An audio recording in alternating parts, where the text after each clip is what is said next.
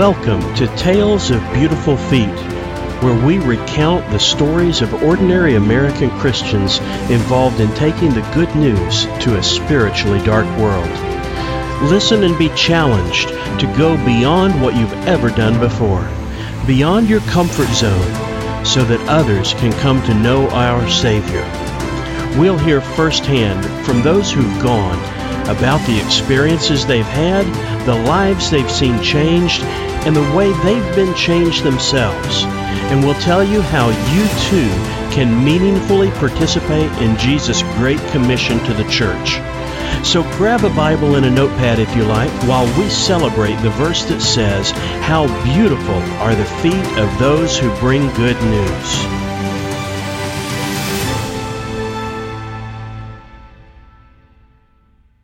Thanks for joining me today. Among the moments that stand out most vividly are those that involve young people who may become the next generation of leadership in the church. One such story took place in November of 2014. We were in near jungle conditions where my translator, my church worker, and I were dropped off on the side of a paved road and then traveled by dirt paths winding from one village to another, not seeing another paved road until the day's end, about 8 hours later. In one of those villages, I had the opportunity to speak to a crowd of over 20 people gathered from the surrounding homes. There were probably, 3 to 5 homes would be my guess in that area. And if you're watching the video instead of the audio podcast, you'll see the crowd, although this photo was taken after I spoke, and some of them may have drifted off by that time. They listened receptively. I recall a few questions being asked of my translator, but they weren't the sort that he felt the need to pass on to me, and they weren't raised in any sort of an antagonistic tone, as sometimes occurs. And so when I had finished sharing the gospel and invited them to trust Jesus, I got the first of 3 surprises from this encounter. One of the first responses was from a young man. I'm just guessing, but I'd estimate his age at about 9 to 10 years old. It's hard to say because their stature is usually so much lower than the kids raised here, who was standing near the front of the crowd. In the video, he's the one in the front with blue shorts and no shirt.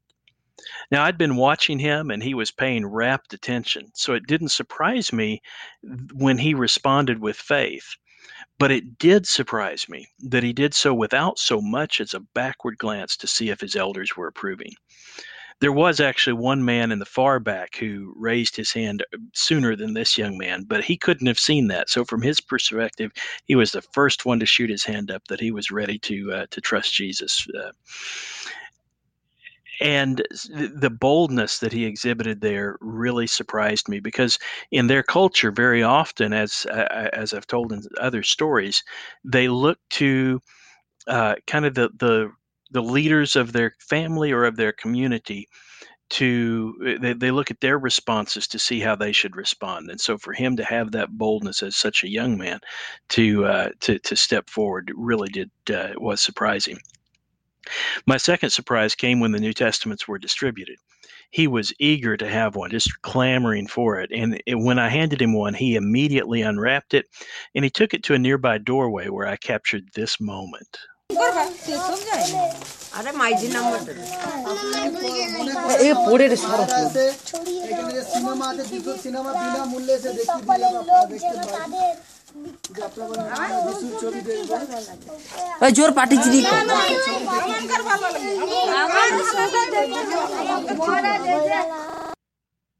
Just within seconds after he had unwrapped it, he was reading it aloud to his young friends.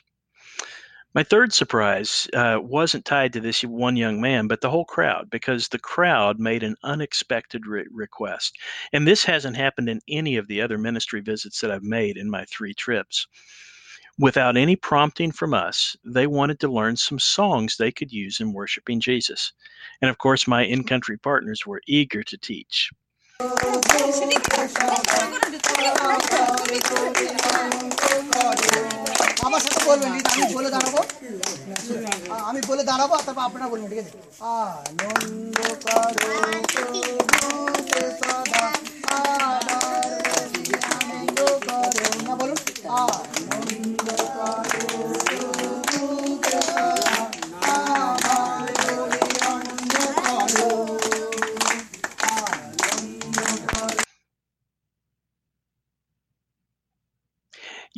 As I reflect on this story and others like it, I remember the quote. It was wisely said, and I forget by whom, that the most important generation in the history of the church is the next one.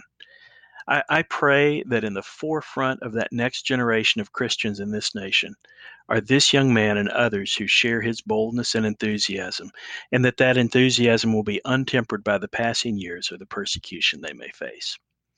If you'd like to join with us in taking the gospel to people like these who've never had the chance to hear it before, we do have another trip going this fall. And if that one fills up, and it might because our response has been quite good this year, we can find another one to get you in on. And I can give you details. I was about to start talking about some of the trips that are on the roadmap, but I should probably leave that for email replies. So if you're interested, just reach out to me at the email address that we'll give you at the end of the video and at the end of the recording as well. Also, on April 19th at 7 o'clock in the evening, 7 p.m. U.S. Central Time, I'll be hosting my first attempt at a live feed. That is an online meeting that we can all join in, and we can interact over the phone or by chat. You can ask questions. I'll have some updates, some stories, and time for some questions and answers. I will have to exercise some concerns about security, though. So if I don't already know you, please email me in time for me to go through a simple vetting process with you before the live feed. So for now, thanks for watching and listening. Hope you'll join on the live feed on April 19th. Thank you for listening to this episode of Tales of Beautiful Feet. For more information, for questions or comments about today's programs, or to learn how you can participate in these adventures in global evangelism, please email me at beautifulfeet@protonmail.com. beautifulfeet@protonmail.com.